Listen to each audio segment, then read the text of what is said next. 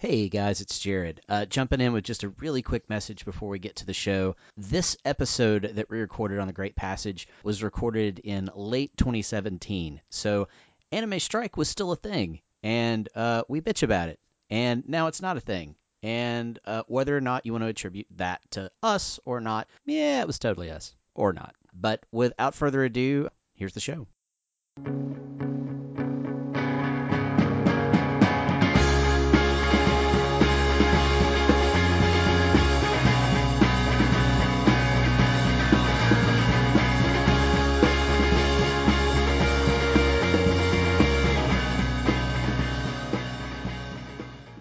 Welcome to Old Taku No Radio, where today my esteemed colleague Ink and I are talking about the 2016 Noitamina anime, The Great Passage, which has been on Anime Strike for a little while now. Some might say held hostage by Anime Strike, but it's out there, and we have been itching to cover it for a while, and decided to go ahead and make time to lay it down. So we don't know exactly when you'll get this, but we're looking forward to you guys hearing our discussion, and hope you enjoy that as much as we enjoyed doing it for you. So, Ink, say hi. Hi.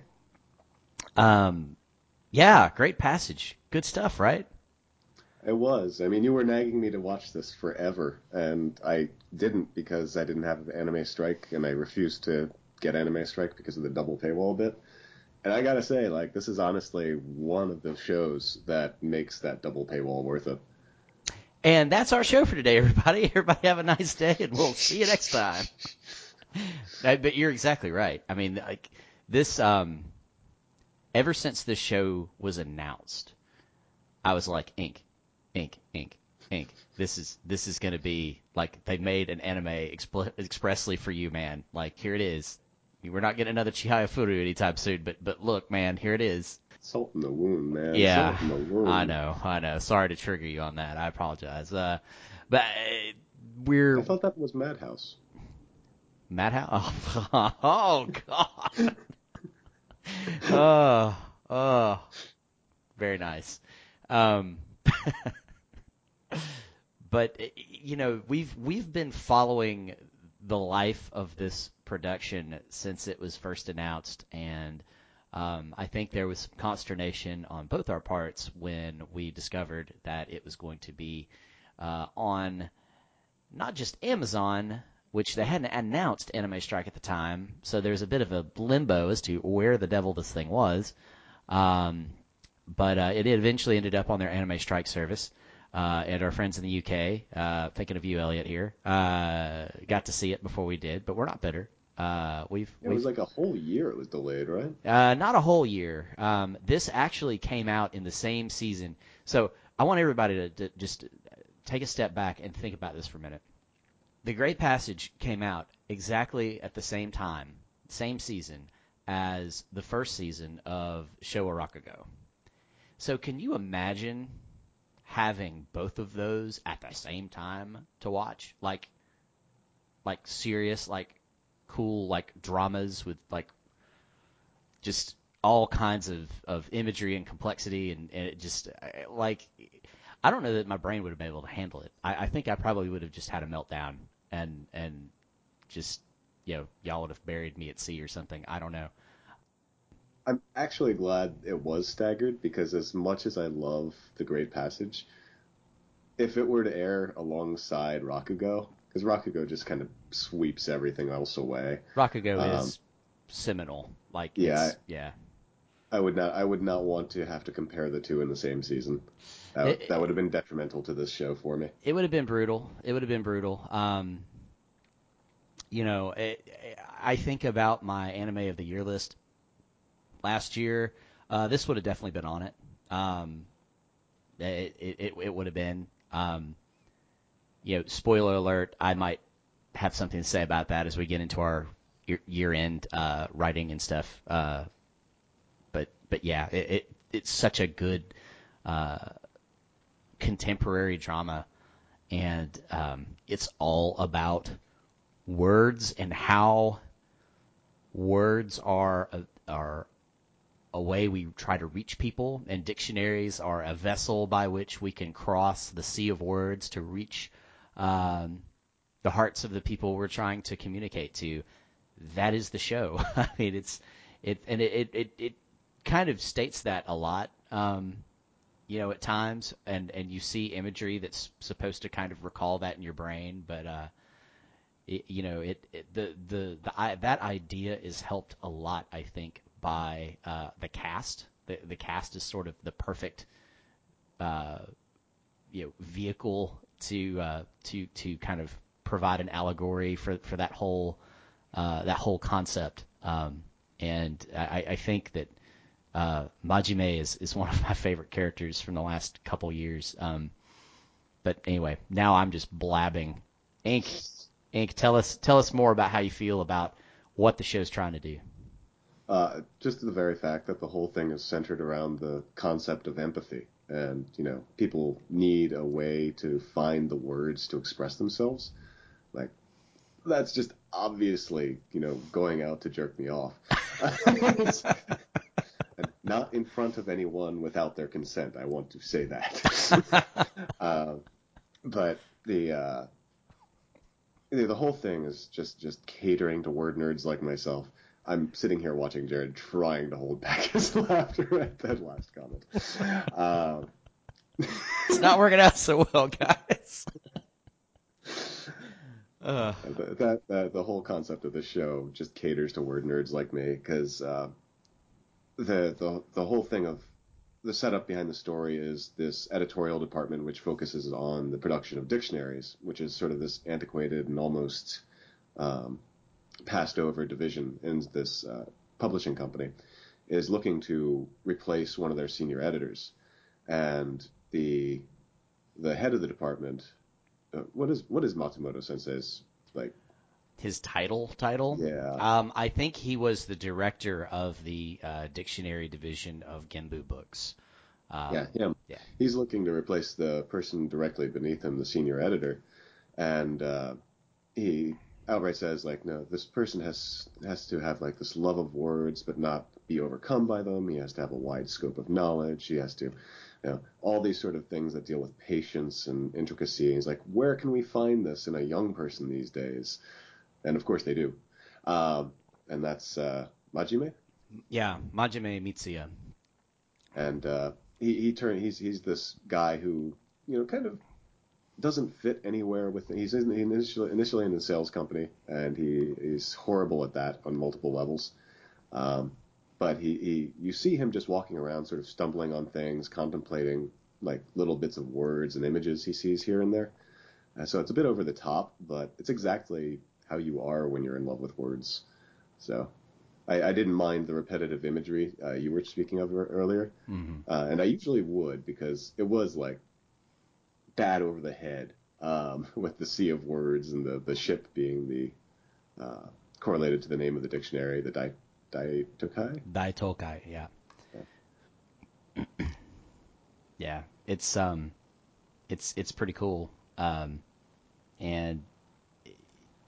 one of the great things about Majime is, often when we think about words and people that love words, we tend to assume that they have a facility with the use of those words and are eloquent speakers or writers or able to use them in a way to evoke the kind of emotional or logical response that they want. Majime is not like that at all. He is incredibly awkward, incredibly shy, and has an incredibly difficult time expressing himself through words, despite the fact that he loves them and he thinks about them as as concepts, really, in a very deep way. He's always thinking about all the different interpretations of a word, and maybe part of that is borne out by his lack of confidence in his ability to really express himself. Then he goes really deep into trying to understand the words, because just like, Majime is also like a term you hear in, like, Japanese for like, a a a, a good person, like they're earnest or something like that. I forget the exact definition, but it has connotations in that direction, and they're very serious, I guess is the best way to put it. They're very serious and hardworking, and like it gives all these kind of connotations, and he is exactly like that. So he takes this just intense drive and this intense focus to better understand the concept of words, and he's just naturally gifted with it. So he's in a sense perfect for the world of dictionaries, because he has the ability to see words in all of their myriad definitions, and not only that, but to think of interesting ways to explain what they mean. Like one of the very early in the show, they Matsumoto Sensei asks him. I think it's Matsumoto Sensei that asks him, "Can you define, or can you explain what the word migi, so like right, as in directionally, means?" And like you hear all of these interesting kind of definitions. I forget the exact one he uses to explain it, but I remember a character that is asked to do this later says that it's when you're facing north, it's the direction the sun comes up or something like that. It's like, and it's that kind of thinking about words that helps them create evocative definitions for words in this dictionary that also explain them in a very straightforward way. He's good as a walking dictionary, but he's lacking, like you said, he's too shy about choosing his own words and sort of putting his own spin on things. He's very good at knowing what's already out there, but putting his own essence into his choice of words is Majime's problem, which makes the conflict of the show so great, because as senior editor, his job is to put his personal spin on this dictionary and all the word choices therein, because he has a crew literally just fanning through pages and pages of all these other existing dictionaries and cherry picking what he wants to include to shape this tome of empathy, and that's the core. That's the core conflict in the initial assemblage of the dictionary. But what I actually loved about the show is how much I learned about dictionaries in Japan, even though it's not like your typical kid show of, hey, let's learn words or let's learn about dictionaries. No, I had no idea that like dictionaries weren't just, flat out collections of words. Like, no, here are all the words. No, it's actually, themed, if you will. Yeah, and different dictionaries have different kind of approaches to that and different focuses of that, as we learn in the adorably cute little mini Jisho Tanzu kind of break, like segue in the middle of every episode, which feels odd some episodes, but you do learn a lot about dictionaries from that stuff. Yeah.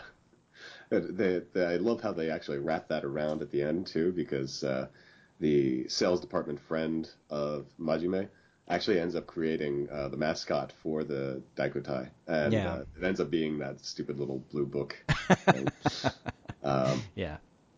which also sort of looks like the characters from Meat Boy. Oh, really? One of the things I think we see a lot in this show is the cycle of life is a huge underlaying theme of the whole show, and you see that embodied in the image of a Ferris wheel, and that Ferris wheel is from Majime's boarding house that he starts out living in and eventually becomes just the place he lives.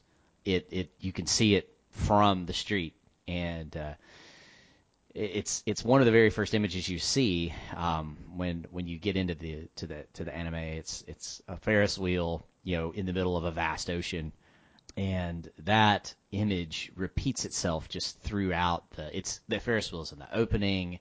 It's very important to one of the major plot points of the series. You see Ferris wheels like at particularly important moments where you should see a Ferris wheel when they're talking about something sort of philosophical about life, something like that. So, I mean, it's not as obvious as all that. I think if you're just watching the show, I've seen it a few times now, so now I'm like counting them off. But so I don't want to say that's not well done because it is, but you do see that quite a bit, and the show itself, just to give some broader context on just the setting and where we're at. So obviously Japan, it starts out probably. I think I read this somewhere. I think it starts out about 2004 or so, and then in the course of the series, about 13 years or so pass, maybe a little bit more than that. It's kind of one of the big hints about that is, they start off with flip phones and then they finish off with smartphones. They handle those time skips really well. Like they're just in there. They don't do so many years later, but they communicate that passage of time through the swaps of technology, like you said, Mm-hmm. uh, slight changes and details to the characters' faces, Mm-hmm. and some of the surroundings as well. The time changes. I mean, almost every episode you are going through, a month or two of time at least, and sometimes more than that. Because building a dictionary, believe it or not, building a dictionary takes a lot of time, especially if you're building one from scratch. What? Yeah, it takes a lot of time. There is one point though where structurally, I I think we probably want to talk about is I think it's episode 7 or 8 it's episode 8 in the show that we go from, they kind of get you used to, several months pass in a course of an episode, and it's okay. Then they give you like 13 years have passed, like, and they don't like just tell you that, like but you pick up on it really quick. But when you get to episode 8, it kind of follows in the aftermath of Nishioka, who starts out being Majime's partner. Nishioka is actually the guy who sort of quote unquote discovers Majime and like gets him drawn up into the dictionary editing team from his sales position. Nishioka, in an effort to save the Daitokai from being shelved because dictionaries cost a lot of money to produce, he goes out and he makes all of these contracts with specialists to write pieces within the Daitokai to explain certain things. All these different professors from these different universities, and so then, because Japanese culture is awesome, and if you know how to work it, it can work in your favor sometimes. For them to just pull the Daitokai after they've made all these obligations to these professors, and asked for their contributions, it would be a huge insult to all these academics. So then it's a loss of face. So then they can't do it. So they're kind of stuck with the Daitokai. But in a bit of retribution, the senior management of the Genbu Books Company decides that Nishioka is going to be much better suited in a marketing and PR role, which apparently is what he tried to apply for when he first came. So they move him out of the dictionary department and into the PR department, and it's a pretty big blow. They don't have anybody to really backfill him, and that's the end of episode 7. So by the start of episode 8, 13 years have passed, and Matsumoto Sensei has retired. I think it's Araki Sensei, the guy who Majime came on to replace initially, is semi-retired. He's now working part-time. Majime is at this point the not the chairman, but like the chief of the book editing team. So he's Matsumoto now. He's the new Matsumoto. He's senpai coming back after he's already graduated high school, visiting his high school club. Yeah, well, Araki is. Yeah, Yeah. Araki is. Majime though he's the leader of the team now. And then you have and let's take a moment to just raise a glass to Sasaki. Sasaki, who is this contract worker who does all the organizing and like the planning and a lot of the administrative stuff, who is as steady and constant as a mountain. She's there unchanged. Doesn't look at. She's one of the only characters that they don't do anything to character design wise. She's still there, still the same, and it's her and Majime and Araki coming in, part time when he can. And we are introduced to a new character who her name is Kishibe. She comes in from she kind of gets punished, and this is how she ends up in the dictionary department. She's sort of been exiled to the dictionary department after being in the fashion magazine side of the business. But it's important to note why she's exiled. Yeah, she's been exiled because she loves words. She's far too picky in her articles, according to her editor. She's like, you're holding things up, and the changes are superfluous, and you're terrible at this, basically. Like, you don't fit our flow. So here, you're banned to the dictionary department. And I love the fact that everyone ends up here because of some sort of punishment. Like, Majime sucked as a sales associate, so to the dictionary department. She sucked as a fashion editor, so to the dictionary department. So here's an important question, Ink.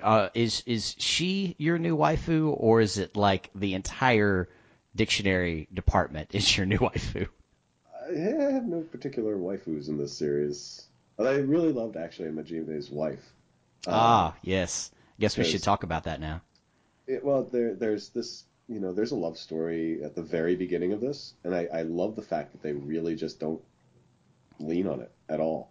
Like, they meet, they fall in love, through a time skip they're married, I think, and she's an up and coming chef, and then she's like head chef, and then she has her own restaurant, I think, at the end of it. Whereas she takes over the ownership of the restaurant she apprenticed in. There you go. But she's always there in a supportive role and sort of this a generator of ideas. And it's just kind of perfect and just on the border of the focus to round out Majime's character as a person, because he's not only this work machine, but he's also husband and lover. Yeah, I mean, it's not that she's not her own character, but she's a supportive role that's much needed. Yeah, she adds a lot of depth to Majime and really helps him from a character growth perspective, kind of more confidence in what he's doing on the dictionary team, because her own chosen passion of becoming a Japanese chef and really mastering that school of cooking techniques requires a lot of the same focus and determination and commitment that Majime has in the dictionary building game. So they have this common sort of drive that they share, even though it's in different fields, and they get each other, and that's what makes their relationship work. And it's really a important part of the series, and also the Ferris wheel plays a big part in their whole relationship, and you kind of as you see them growing older together, it kind of brings you back to that cycle of life and how the Ferris wheel for them embodies the kind of the point where they fell in love and are now on this life journey together. I wanted to ask you something. How did you feel finally getting to know what Matsuda did when he wasn't taking care of Yakumo and the Shin? Oh. You're making a Rakugo joke. Okay. Because Matsuda Sensei? No, sir.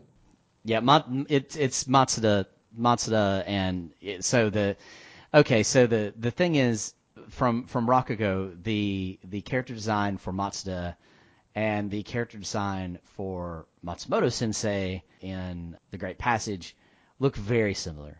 So close. But as someone who has met a lot of older Japanese dudes in his life, I can tell you that's kind of they all kind of end up that way. I mean, character design by God. I mean, like anytime I see an older character like that, in an anime, I think of a dear friend of mine that I met many years ago now. He's fortunately still with us, but he looks a bit like that. And so I always think of him when I see an older character like that with like white hair on the temples and then bald on top and all that. But they do look a lot alike. They sound a lot alike. They act a lot alike. These two characters in the Great Passage, the characters we're talking about in the Great Passage versus Rakugo, they do sound and act a lot alike. No, you know what? I'm changing my answer. Matsumoto Sensei would be my waifu. Matsumoto is the wife. Totally be my waifu. Right on. I mean, good choice. Good choice. Yeah, I mean, he's all about them words. He's, he expresses this singular, single-minded devotion to finding new words, and every time he's out, he's got a card that he's writing down new words or new interpretations of existing words. Oh God, that killed me because I do that as well myself. But the fact that even at the end of the very last episode, he's still shown like writing down words as he gets up from bed to visit the team who's visiting him because they, completed the dictionary. And I was weeping uncontrollably. It's like, my God, I know what's going to happen. It's horrible.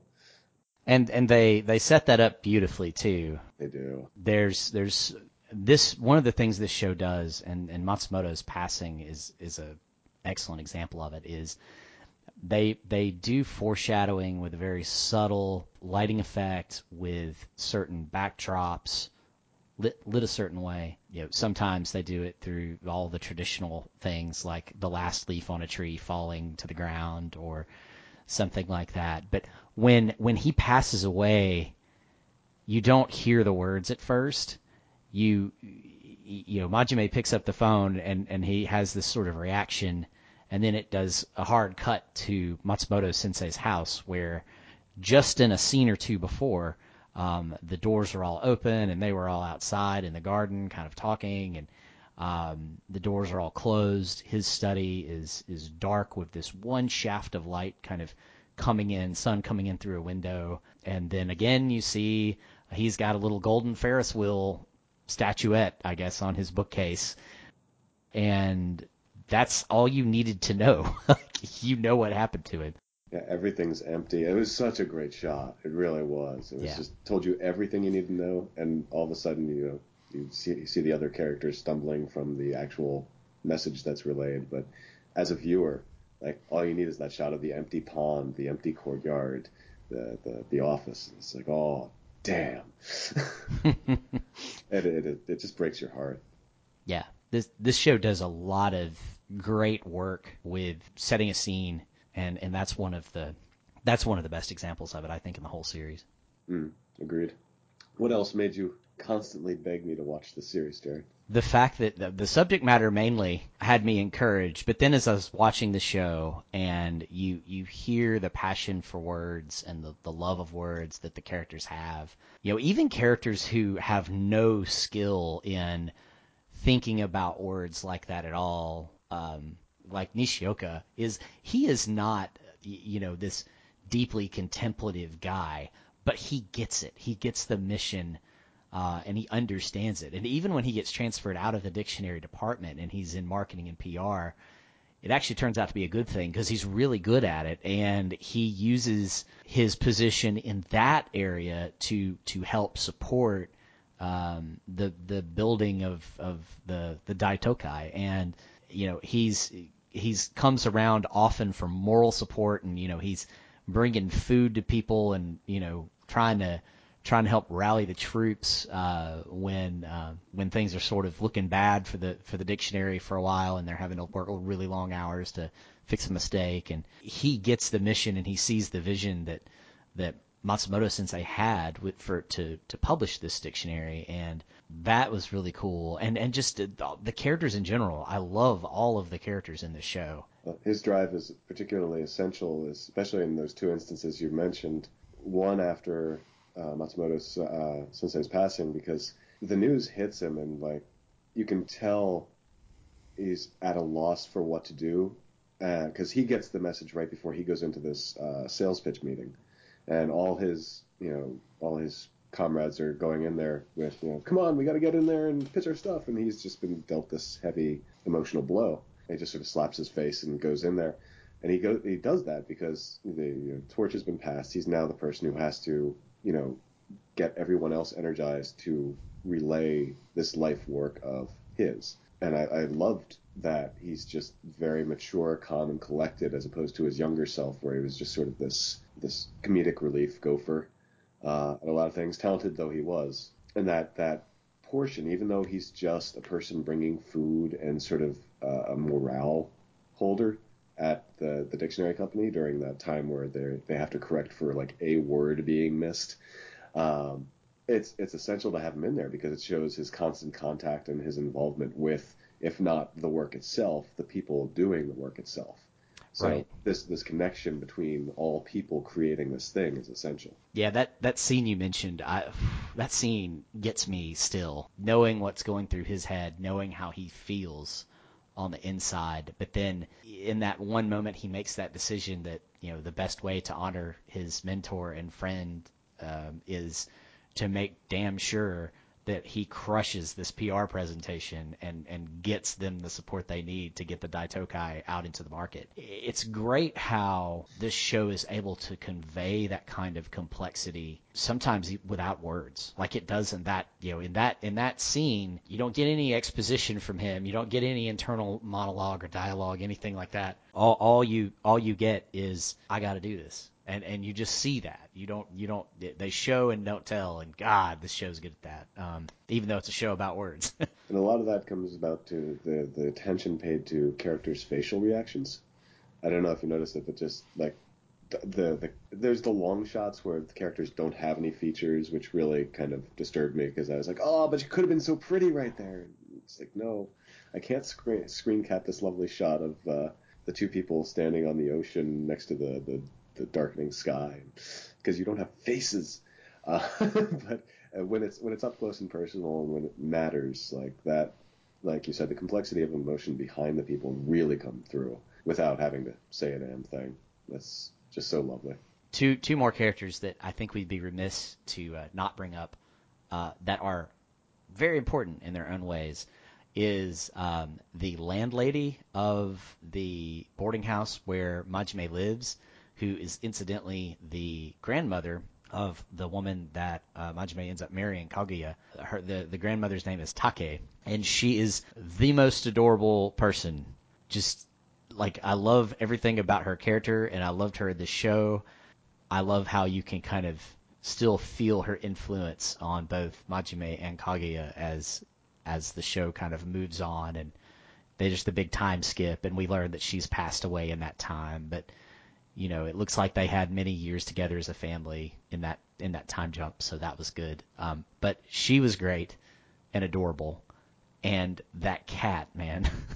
I was gonna say, if you don't mention the cat, I'm gonna kill you. That cat is probably one of the most powerful cats in modern anime. Tora is just this big, fat, calico monstrosity. He's this huge cat, and he lives at the boarding house, and oftentimes is sleeping with Majime, and the cat sort of causes the situation that causes Majime to meet Kaguya. Anyway, like the cat does a lot of work in this show, guys. Like cats seriously got some plot stuff going on. And then later there's sort of his descendant, who is Torao, who is a smaller looking version of Tora, and looks a little happier, but like Tora expressions, I'm sure there's a Tumblr somewhere that's just nothing of that cat's facial expressions, because they're super powerful. And you see them like right in the intro, so definitely another selling point. But to kind of sum up what I thought you would really like about The Great Passage, it's not only just the subject matter, but it's all the characters, and so every one of these characters is just wonderful. I'm just glad you liked it.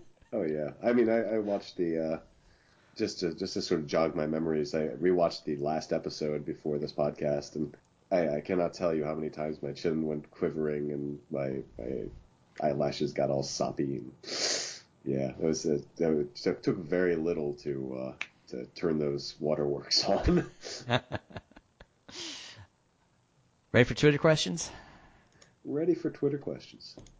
All right. We got a few today, which is really cool. So from Hey Jude VO on Twitter, I thoroughly enjoyed The Great Passage. I'm interested to hear your podcast. Thank you. Thank you for listening. Was there anything you were disappointed in? For me, it was the time skip, though I understand it. I wanted the show to keep going. I when I said before I didn't want this to air alongside Rakugo, and I think this is the reason, is Rakugo handled its time skips a lot better, in a lot more important ways. This just seemed uber condensed, and it had to be, because who wants to spend 13 years with these people watching them make a dictionary? Obviously, that's going to get tedious. But besides ink, he means. Oh, yes. Besides yourself. You would spend 13 years with these people. I don't know.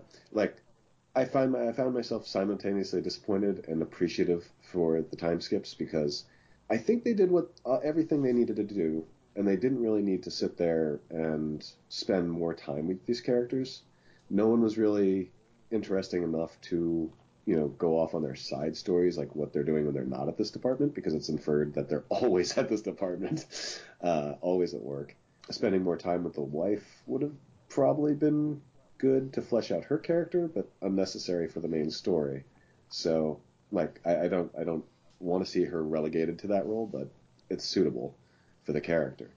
So, yeah, I was moderately disappointed for that, but it's something that had to be, because I don't think extending this would have given any more bulk to the show, or any more oomph to the show. I agree that the time skip is, I think, the trickiest and maybe weakest point of the big time skip. I'm saying episode 8. That's probably the weakest point of the show from a structural point of view. I don't think they had much of a choice in that, but it was pretty jarring. That first time, it was kind of like, whoa. Like, there was all kind of, like, we were just getting started in seeing Kaguya and Majime's relationship. We just got the news about Nishioka getting moved department from from the dictionary department to the PR department. Like, there are all these plot threads that you're sort of set up to believe, oh man, we're going to spend an episode dealing with those two things at least, kind of their aftermath and how they're playing out. Nope. Not only do we not see the aftermath, we don't see the aftermath of the aftermath, where we make this huge jump. And I don't think they had a choice really structurally in how to. They had to make some kind of decision about how they accelerate the time. I think kind of ripping the Band-Aid off, so to speak, was probably the best option of the options they had. I can definitely still see how it's difficult to kind of reconcile, especially watching it the first time. Watching it, this is like my third time, I think, seeing the series. I think the way that they did it, the mechanics of it, I think they executed it as solidly as they could. I think one thing, the Rakugo comparison, I think, is a bit unfair in one sense, that Rakugo is a period piece, and it gets to play to that. It gets to play to the fact that it's covering, the changing cultures and the tides of time and all that, and that's like one of its strengths that it capitalizes on. The Great Passage, isn't a period piece. It has to show the passage of time, but it's not something it can really sort of build around that much.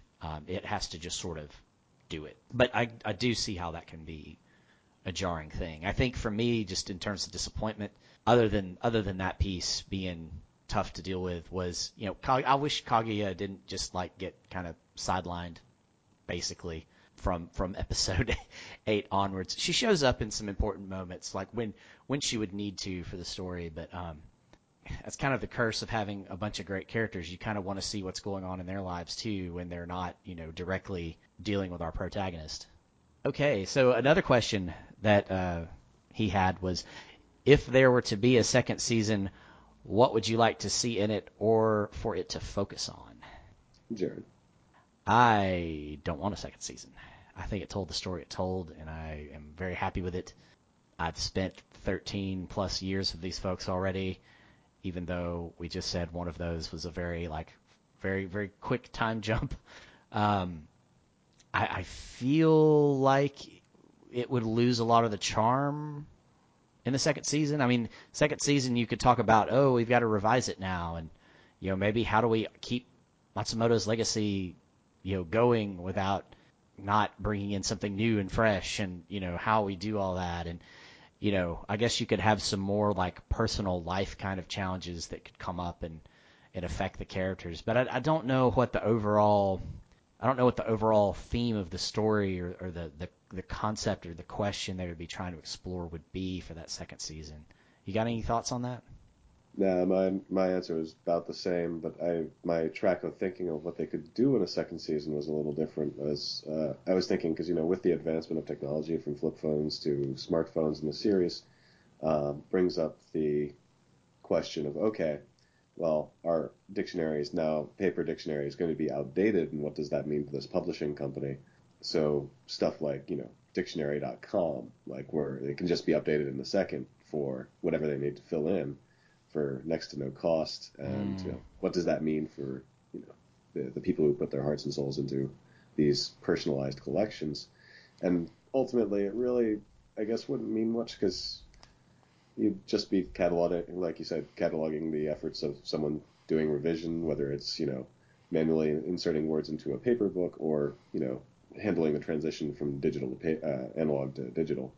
And I don't need to see it, because if you wanted to flesh out all the side characters and make it more of a drama around them as opposed to the work, and sort of flip it, because this was all about the work and no real interpersonal drama, at least on a day-to-day basis, non-work oriented. So then you flip it and you say, okay, well, now we're going to focus on all these characters being characters and have the work as a backdrop. That might be interesting if you really wanted to spend more time with these characters, but like I've already spent 13 years with them. I'm cool with where they ended up. Anime Development had a similar question about the time skip, so I guess we'll kind of consider those both answered, because we've probably talked about that time skip enough. But thank you for asking. Yeah, absolutely. Thank you. And please ask more questions. Helen, Wandering Dreamer, asked us, what word would you insist on including in a dictionary? Lugubrious. I've always loved the word lugubrious. I don't want to see it ever disappear from a dictionary. It's mournful, dismal, or gloomy, especially in an affected, exaggerated, or unrelieved manner. I'm trying to think of a word that would be something in the English language that I would want to have added. I don't really know.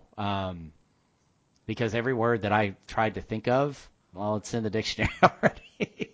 Well, she didn't say, that it had, you couldn't not be. Yeah, just what's your favorite word, basically? How do I pick a favorite word? I mean, that's. I just went with the first one that popped in my head.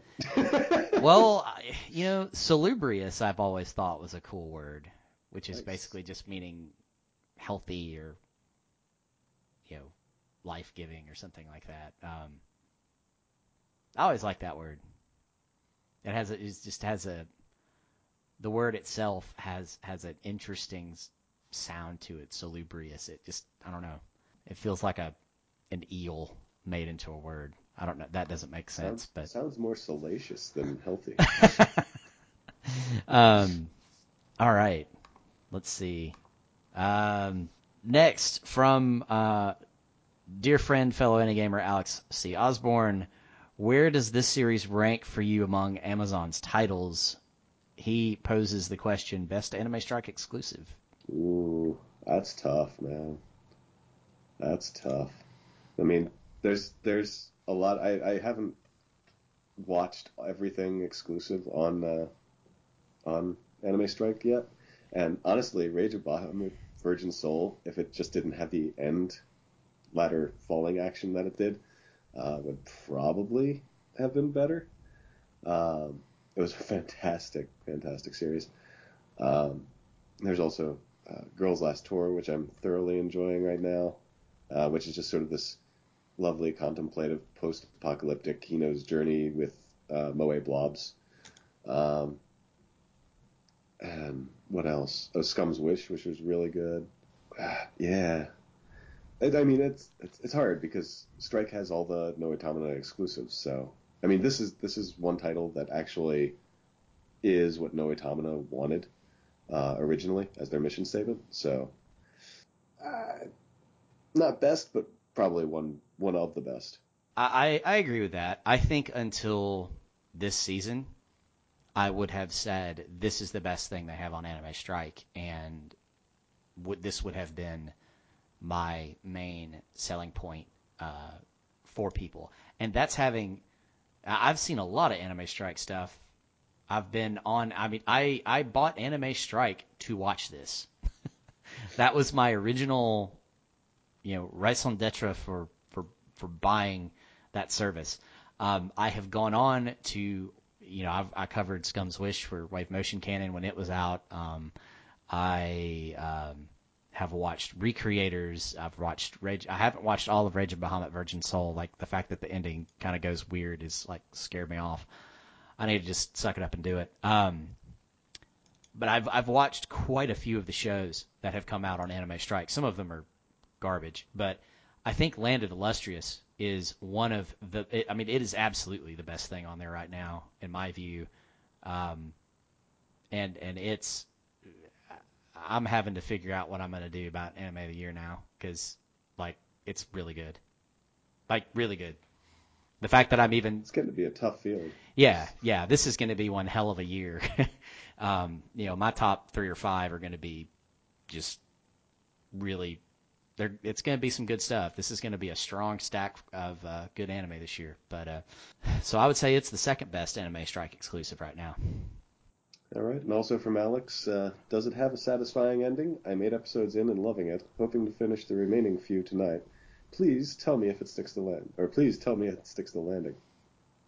Well, I hope you're not listening to this before you finished. Yeah. So I really hope you finished when you asked that question. So Alex, we're probably going to answer this question now and have it be like a time capsule kind of thing, and then when we end the show, we'll get on Twitter. We'll let you know. But yes, it does stick the ending. It's got a really great ending. It's got an ending that brings all the themes of the show back together. You kind of end where you begin, which again is the Ferris wheel, again the cycle of life. It's a very emotional ending. That last episode is an extremely emotional episode, and I think you're gonna like it. I sure did. Any other thoughts on The Great Passage? I'm just so glad you finally got to see it. I'm very glad I did too. I was following along your Twitter commentary as you were experiencing that first time, and I could feel it. I'm like, oh yeah, this is going in the Hall of Ink's good anime, wherever that is. It's gonna have its own plaque. It's gonna be there. It is very much worth it. If you the as of now, I'm it's got Anime Strike has got a good pile of good content. I, it's worth the double paywall now, and a lot of it is The Great Passage, like for me. Yeah, it's good stuff. So that's going to do it for this episode. Ink, tell us where we can find you on the internet. You can find me at animegamers.com doing this thing called Old Taku no Radio with someone. Names begins with a J. I'm not too good with these American names. I can never pronounce them. Jared? Yeah, I think that's it. Okay. I think that's it. Yeah, there. We also over at fandompost.com. I do columns like 10 years later and reviews here and there.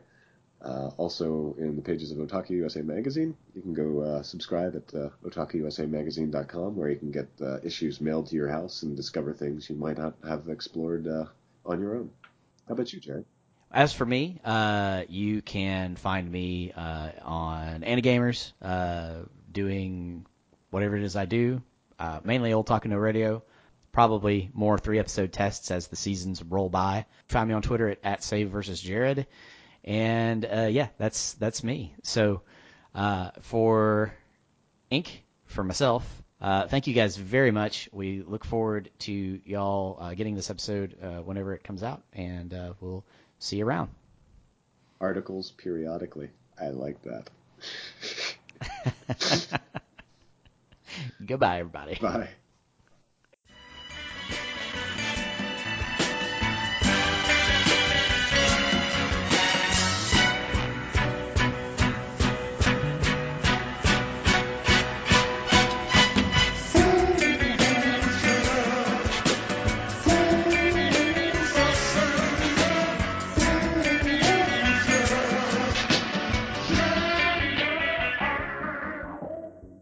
What I always think of when I think back to the show, though, is that initial meeting between Majime and his soon-to-be wife, where he's falling back and she's leaning forward, and you get that cuts of the hands reaching for each other, and the paper's flying on his end, and I forget what's happening on her end.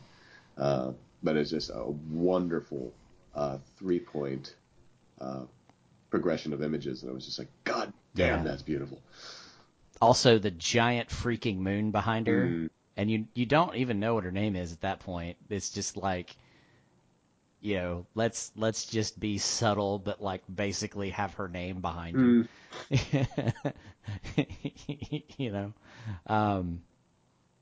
That was like the great passageway of doing the Kill la Kill, like big giant name, like slams onto the screen.